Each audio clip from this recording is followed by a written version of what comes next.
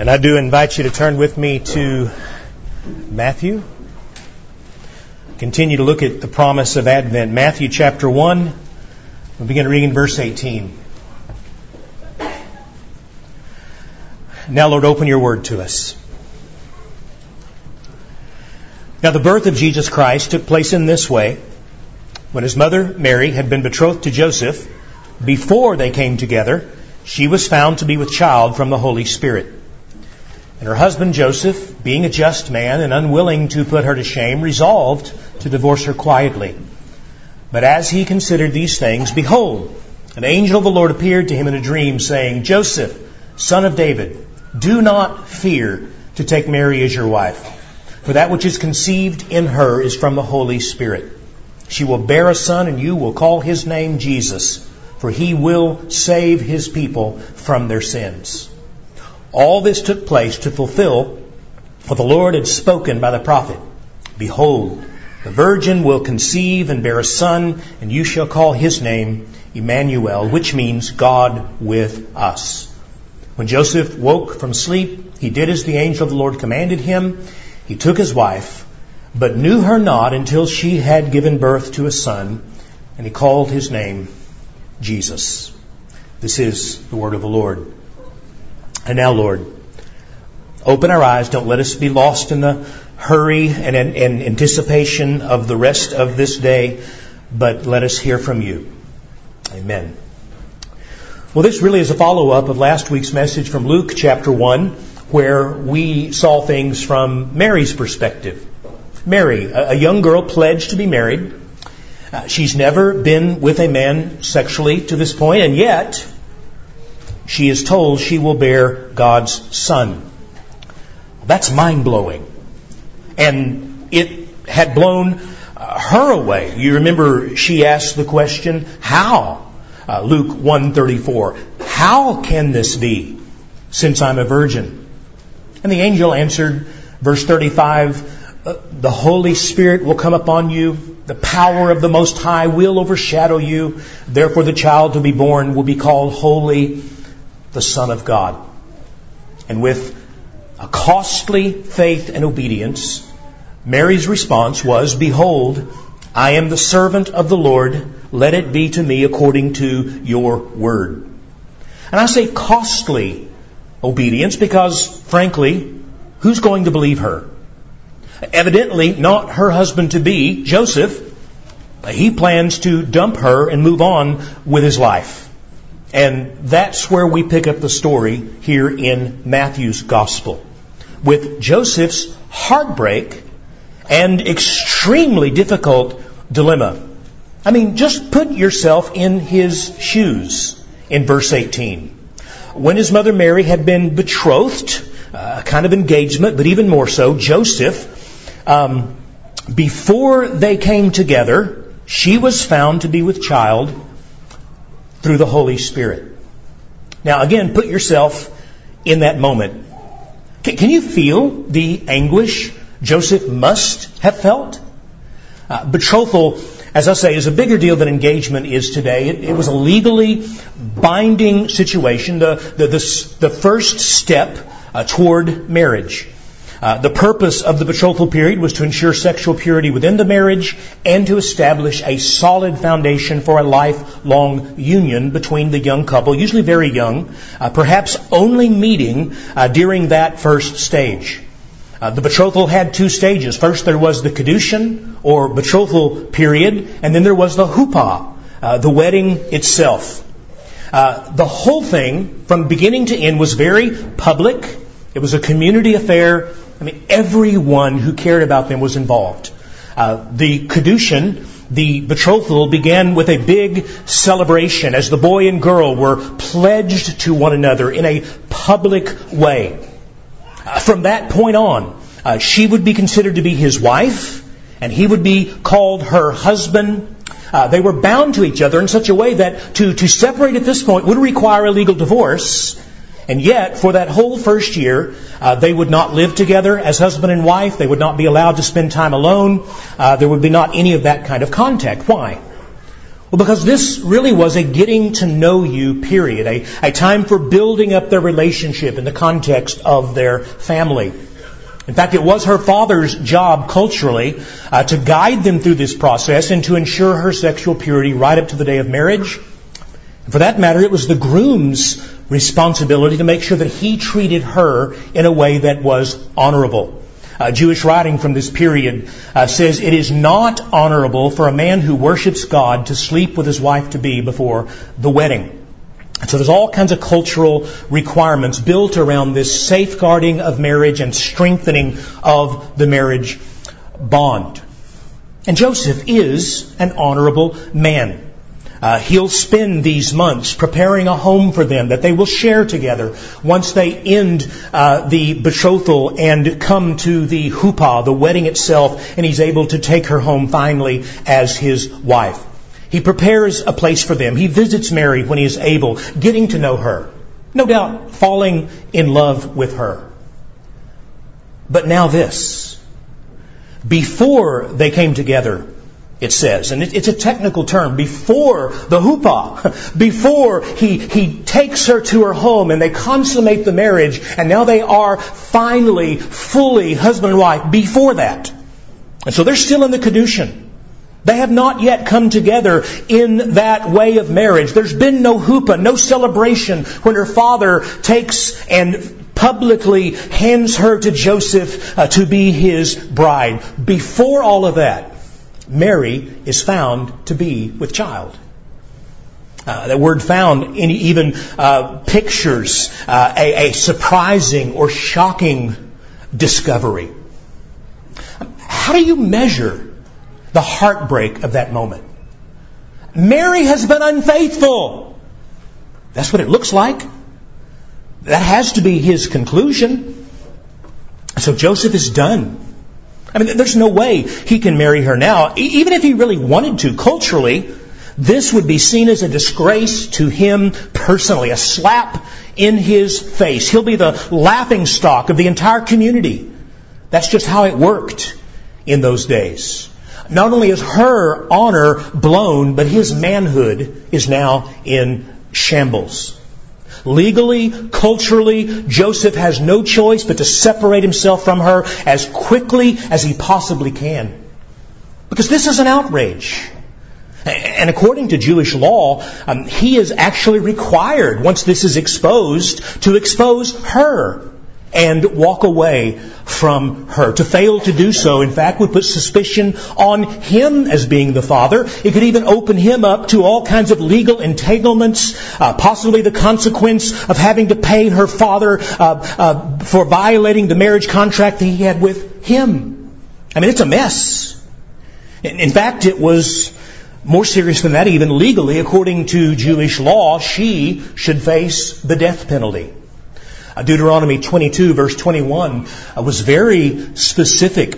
If there was a young woman pledged to be married and it was discovered that she had been sexually unfaithful, it said they were to bring the young woman to the door of her father's house, and the men of the city shall stone her to death with stones, because she has done an outrageous thing in Israel by whoring in her father's house. So you shall purge the evil from your midst. This was a serious matter. In fact, the only reason the death penalty is not on the table here is because Rome had conquered the Jewish nation and taken away their ability to carry out such penalties.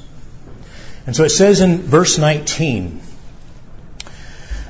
that Joseph, her husband, and we would read that husband to be, they did it differently, her husband to be, Joseph, being a just man and unwilling to put her to an open shame, resolved to divorce her quietly. Now notice we are told he is a righteous man. That means a lot of things. For one thing, it means he's a law-abiding man. He's a man who's going to be faithful to God's law.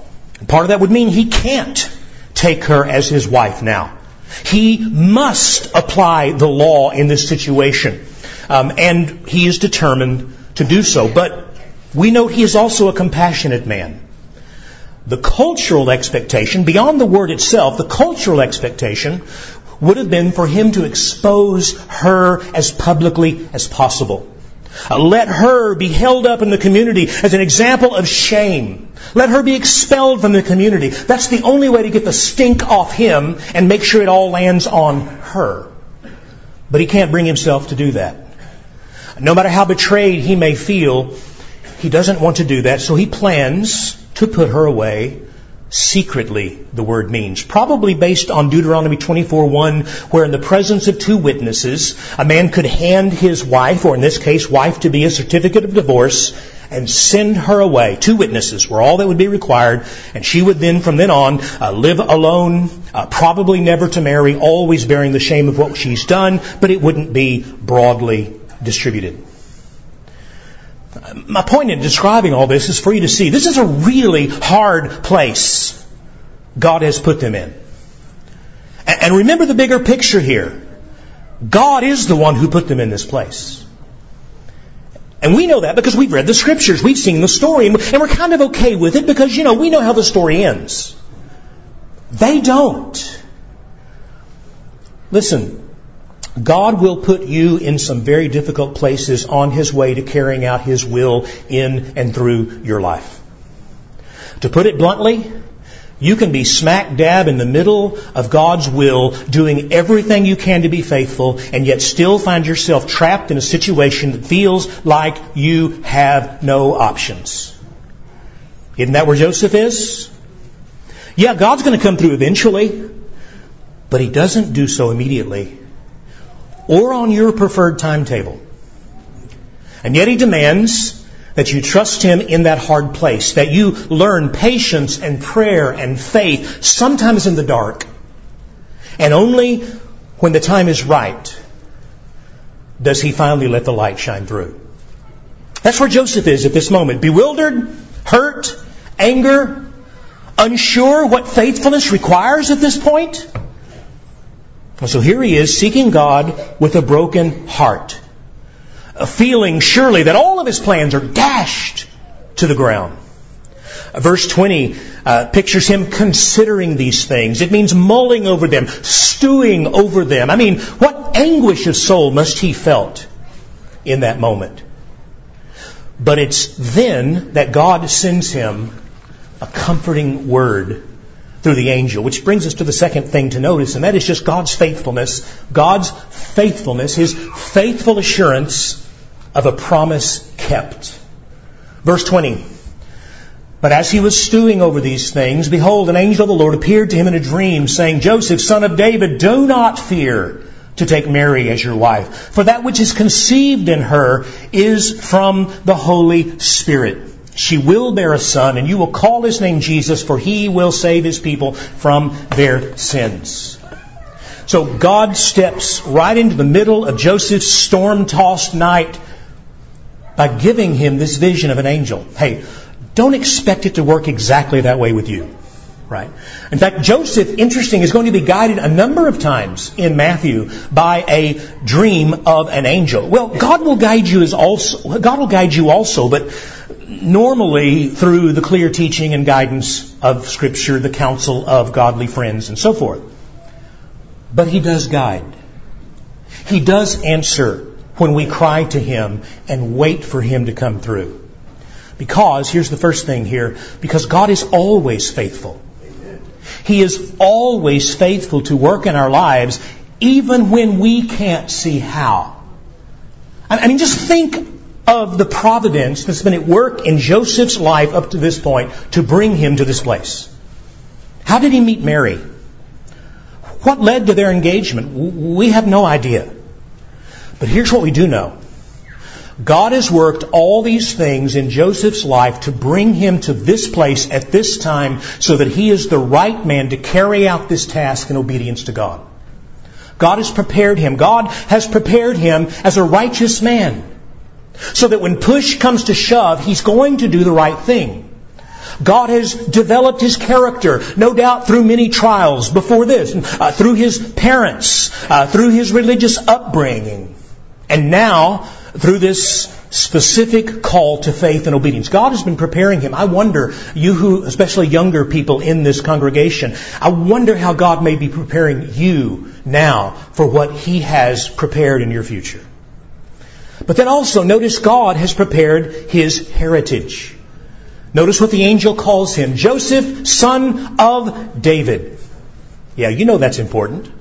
Right? Jesus, the Messiah, must be a descendant of King David, and not just physically through Mary, but also legally through Joseph. And that's the point of the genealogy. We didn't read it, but Matthew 1 begins with a genealogy for Joseph himself. And so just think of that. Think how God has guarded and guided that lineage all the way down from Abraham through King David to Joseph for this very moment. God has a big plan, and He is working that plan for our good and His glory. Never doubt that. If you're in Christ, you are part of that plan, and what God has planned for your good, He will carry out for His glory as time continues to unfold. That is our assurance in Christ. Which brings us second, to God's faithfulness to bring this mess together for our good and His glory. Again, verse 20, the angel says, Joseph, son of David, do not fear to take Mary as your wife, for that which is conceived in her is from the Holy Spirit. She will bear a son. You'll call his name Jesus, for he will save his people from their sins. Joseph, do not fear. Well, there that is again. We saw it last week with Mary. We read it earlier to the shepherds. Do not fear. When the world turns topsy-turvy, we do fear. But if God is near, and if God is faithful, we have no reason to fear. Joseph, do not fear. What? To take Mary as your wife. To go through with the wedding. To embrace her and cherish her. Why not? Oh, because she's not an adulteress, Joseph. She has not betrayed you. Joseph, she's telling you the truth. She's kept her promise.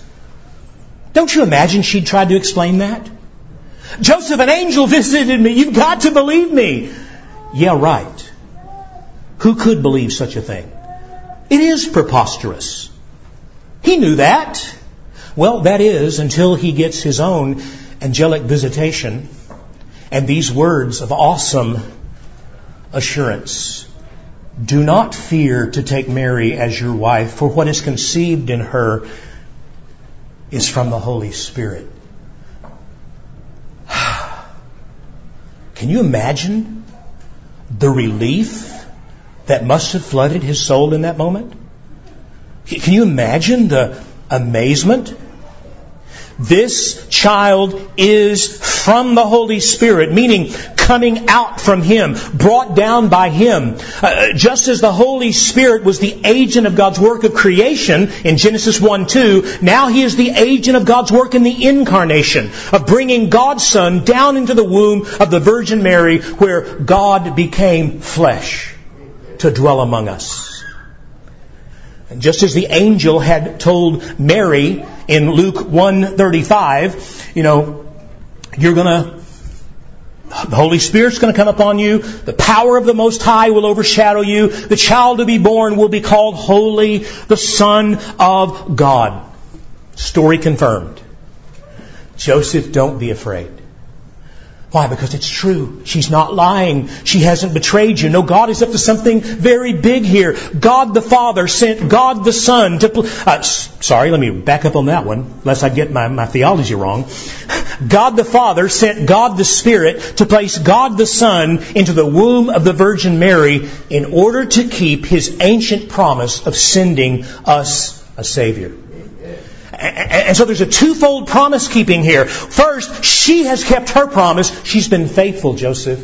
Second, God is now keeping His promise made through all the prophets. Which is the third thing. God's faithfulness then is confirmed in keeping His promise to send us a Savior. Again, verse 21, she will bear a son. You'll call his name Jesus. He will save His people from their sins. All of this took place to fulfill what the Lord had promised, had spoken by the prophet. Behold, the virgin will conceive and bear a son, and you shall call his name Emmanuel, which means God with us. The language to Joseph is a direct echo to what the angel had earlier told Mary. You remember that? Luke 1:31. Behold, you will conceive in your womb and bear a son, and you shall call his name Jesus. Here to Joseph, it is, she has conceived, she will bear a son, and you shall call his name Jesus. Notice, by the way, it is specifically and ultimately Joseph now being commanded to give Jesus his name. That's significant. I said before, if he is the Messiah, then Jesus must be the legal heir of Joseph, son of David, in order to have a rightful claim to be an heir of the promise given to King David. That must come through his father. But remember, Jesus is not Joseph's son physically. In order to become Joseph's son legally, well, there must be an adoption. By naming Jesus in this way, probably at his circumcision, Joseph will be making a legal claim. This is my son. This is my heir. Joseph, you must give him his name, and his name will be Jesus. Oh, not just any old name, but this particular name, Jesus. Why? Well, because names matter in the Bible, especially when God gives them. These God-given names often tell us who this person will be, and this will be Jesus, Yeshua. Joshua is the Old Testament version, but in Hebrew, Yeshua means Yahweh saves. Yeshua, Yahweh will save. Yahweh is salvation. That meaning confirmed by the angel himself. You call his name Jesus. Why? Because this is what he's going to do. He's going to save his people from their sins. He will do it. There's an emphatic emphasis here. This child, he and he alone, will save us from our sins. That's who he is. That's why he came. Do you understand what an incredible statement this is? Throughout the Old Testament, it is God alone who is the Savior of his people. It is God alone who saves. But now, all those promises of salvation are being invested in this child who has come down to us. God in the flesh will save us from our sins. But how? God's answer comes throughout the Old Testament. Isaiah says it this way, but he will be pierced for our transgressions. He will be crushed for our iniquities. Upon him will be the chastisement that brings us peace. And by his wounds we are to be healed. All we like sheep have gone astray. We've all turned aside, every one of us to his own way. But the Lord has laid on him the iniquity of us all. That promise of salvation is being fulfilled here and now through this little child. He will save us from our sins. He will save us from the penalty of our sin. He will save us from the punishment of our sins. He will save us from the shame of our sins. Again, this is why he came. This is what he does. Let me ask, has Jesus done this for you? Has he saved you from your sins? Has he saved you from your selfishness? Has he rescued you from your lying and cheating? Has he saved you from your pornography, from your bitterness, from your promiscuity? Has he saved you from your materialism and your unforgiveness? Friend, this is why he came. To set us free from these things, that we might walk in new life with God. 1 Peter 3:18, for Christ suffered once for sins, the righteous for the unrighteous, that he might bring you to God. Has he brought you to God? Have you seen him for who he is, so that you've embraced him by faith for this promised salvation? All this took place, it says, all of it to bring you to this point so that you could see and believe. In fact, notice what the angel says in verse 22. All of this, the whole of it took place to fulfill what the Lord had promised to the prophet. Behold, the virgin will be with child and bear a son, and you will call his name Emmanuel, God with us. And that's exactly That's exactly what God said was going to happen back in Isaiah. By the way, Matthew's gospel is full of these little statements like this. This was to fulfill what God said. Why does Matthew say that so often? Oh, to make sure we get it. To make sure we understand that the coming of Jesus was not an unexpected glitch in history. That it is the confirmation of God's faithfulness throughout long years of promise, all of which are to be fulfilled with the coming of Christ. Including this promise. Isaiah 7:14 is the passage quoted. Originally, if you go back to Isaiah 7, you'll see that this was a promise made to a wicked king named Ahaz. Ahaz was not faithful to walk with God, not by a long shot. Ahaz had failed to lead the nation in righteousness, and it got him into big trouble. Two terrible kings, more wicked than he, and that took some doing, had come against him in an effort to dethrone him, to end his line, which is the line of David, put someone else on the throne and defeat Jerusalem. But God had other plans. God had plans for Ahaz, son of David, because of his lineage, and he had plans through him for Jerusalem and the kingdom of God ultimately. And so God sent the prophet Isaiah to assure this wicked king that God would indeed save him from this awful mess he'd gotten himself into. But Ahaz refused to believe it. And so Isaiah 7 verse 11, the prophet commands him to seek a sign, to ask God for a sign to confirm the promise. Because the prophet wanted to assure the king that God means what he says and will do what he promises. But the king refused. Obstinately, he refused to obey God's word. And so in response, Isaiah gave this prophecy. I'm reading Isaiah 7 verse 13 to 16. And he said, "Hear then, O house of David, is it too little for you to weary men that you must also weary God?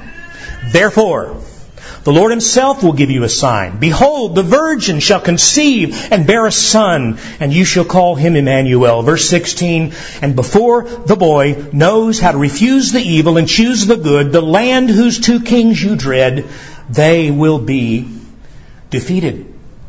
And so there was something happening then and there the prophet needs to address. In that context that they were living in, this promise meant that a child soon to be born, and the word used there, Alma, it usually means virgin, but can also mean a young woman. When we get to the New Testament, we're using a word, Parthenos, which only means a virgin. But in that original context, it can go either way. And so the prophet commands him that there's a woman who's going to bear a child, and before that child grows up, 3 years old enough to tell right from wrong, before that child reaches this age of looking around and saying, "I'm doing right, I'm doing wrong," these two kings that you fear, dude, they're going to be dead. They're not going to be a problem for you. Which, go back and read the history. It's exactly what happened in Isaiah's day. That part of the prophecy was fulfilled then and there. And yet, as so often happens with prophecy, there were deeper things happening. There was a deeper message at work. Not all that Isaiah prophesied fits so easily into what happened in Ahaz's day. For that matter, the birth of a virgin. There's a reason that Isaiah emphasizes that. He left room for the fulfillment in Ahaz's day, but there was something bigger. There was something more important. There was more to this story on a deeper level. God wanted Ahaz to know, and he wanted his people to understand that God was not finished with them yet, not by a long shot. He would not let them be destroyed. He would not let David's line come to an end because God had promised bigger things. One day a virgin, a true virgin, would conceive without the help of any man. And she would give birth to a son like no other. Not only a child whose name was Emmanuel, but a child who would himself truly be Emmanuel, God with us, God dwelling among us in the flesh. And so the nation had to survive. The nation had to survive this present threat. Not because Ahaz was a good king and deserved to be rescued. He wasn't. But because God is a faithful king and all of his promises are kept to the letter. He wasn't done with them. He would bring his son through them. And now fast forward 700 years. And the angel looks at Joseph in his dream and says, that time of fulfillment with the birth of Emmanuel through a virgin, that day has arrived. Isaiah's ancient prophecy, and oh, by the way, 300 others just like it, are about to be fulfilled in the birth of this child. God is keeping His promise to the letter. Messiah is coming. Like He said, Emmanuel, God with us, is here.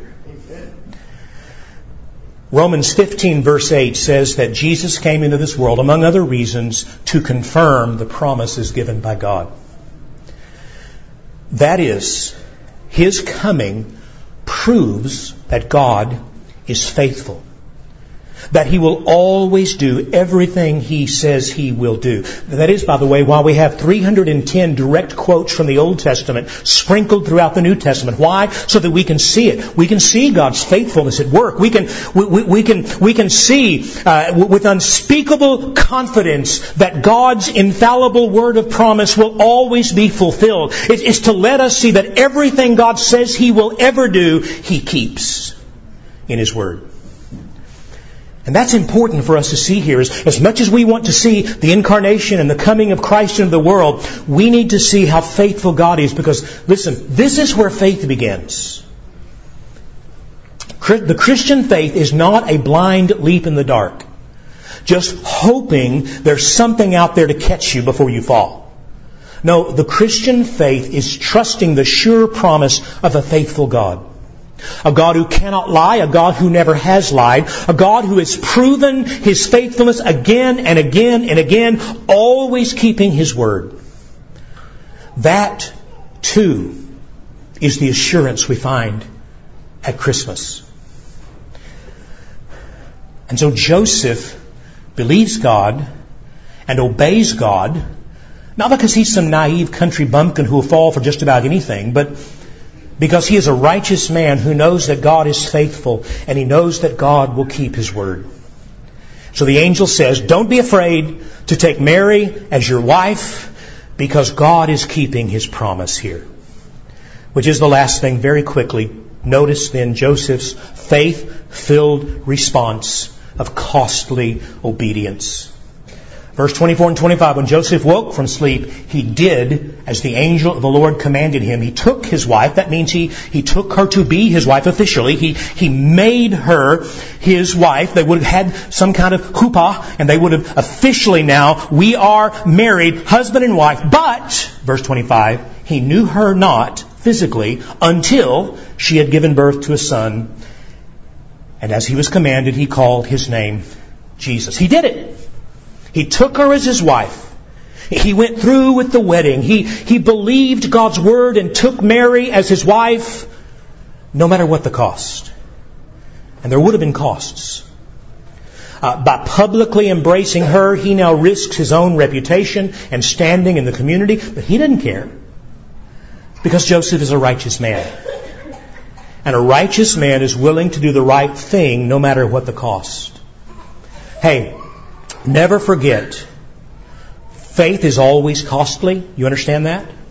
It's always costly. Salvation is free, but faith in Christ will cost you everything. You must deny yourself, take up your cross daily, and follow Him. So Joseph took up Mary as his wife, but, got to come back to this, knew her not until she gave birth. That's important, right, to the story?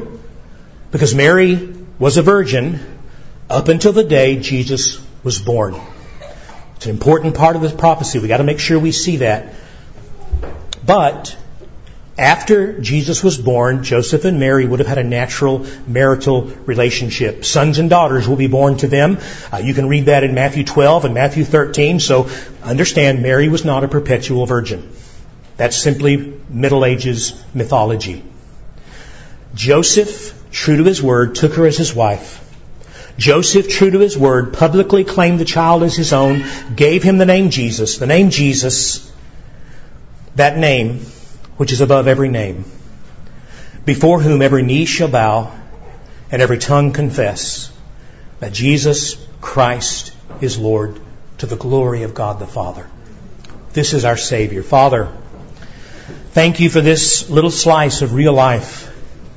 As we read these stories, don't let us think about these men and women as just sort of coasting through these events as though they were no big deal. We've read it 1,000 times. They experienced it for the first time, and it was filled with anguish. It was filled with fear.